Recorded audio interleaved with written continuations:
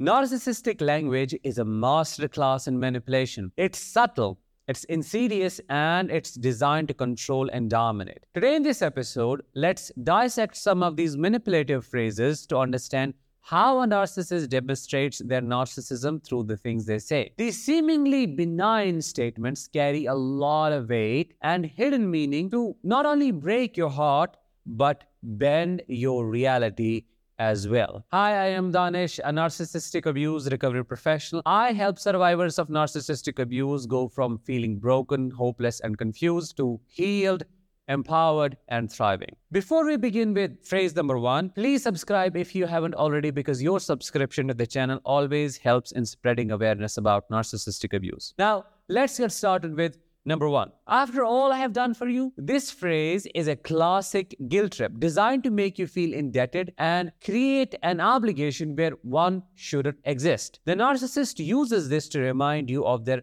good deeds, regardless of whether these deeds were asked for, needed, or came with strings attached. It's an attempt to shift the balance of power, to create a sense of obligation that they exploit to their advantage. My own mother, a master of manipulation, would use this phrase to her advantage each time I refused to comply with her demands. The words would drip from her lips, laced with a sense of betrayal and hurt. After all that I have sacrificed for you, it wasn't just the words, it was a theatrical performance that came with them. She would spit on her hands, literally, a physical demonstration of the disgust she felt, making me feel as though I was the monster for causing her such pain. This was her way of burying me under a mountain of shame, making me believe that I was so ungrateful and that I was disregarding her sacrifices. The reality, of course, was that these sacrifices she spoke of were often self-serving. They were made not for my benefit,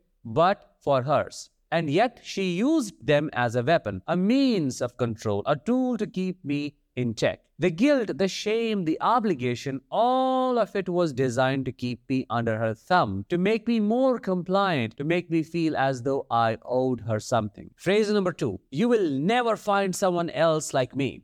I am sure you might have heard this as well, because this is one of the most common ones. This statement, under the guise of a self-praising jest, is a fear tactic. The narcissist attempts to instill in you a fear of abandonment, a fear of being alone. By making you believe they are one of a kind, irreplaceable, they aim to make you more compliant and more willing to tolerate their abuse. They are preying on your insecurities to maintain control. My mother was a master of this tactic as well. With a sly, knowing smile, she would say something like, "You won't understand now. No, you will only understand when I will die. You will cry your soul out on my grave, but you won't find me or get me back." Her words were like a knife to my heart, igniting my separation anxiety. The thought of losing her was unbearable, even though she was the source of my torment. The fear she instilled in me made me forget all the hurtful things she had done, all the pain she had inflicted. I would rush to her, hug her, and forget everything but the fear of losing her. Phrase number 3.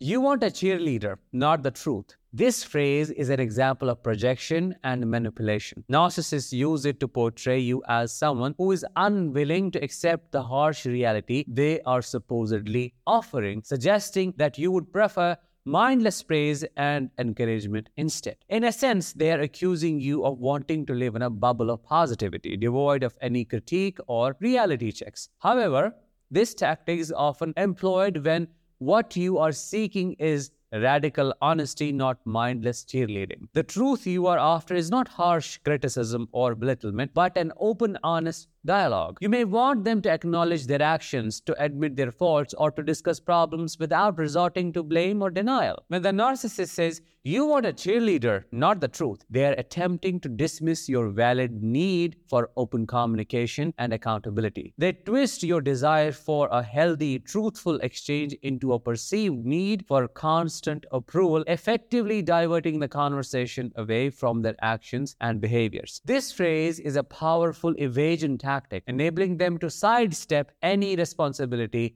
for their actions while simultaneously undermining your feelings and concerns. Phrase number 4, learn to love, not hate, and to forgive. not blame. This phrase, seemingly wholesome and wise, becomes a weapon in the hands of a narcissist. On the surface, it sounds like a call for compassion and understanding. However, in the context of a narcissist's use, it demands for unconditional love and forgiveness without them taking responsibility for their actions. Basically, unconditional acceptance. They are suggesting that any anger or blame you are holding onto is misplaced, that you are the one in the wrong for holding them accountable. It is another tactic to shift responsibility away from them and onto you. It is their way of saying, I am not the problem, your inability to forgive and forget is the problem. Number 5 and the last one. Why don't you do something to amuse me?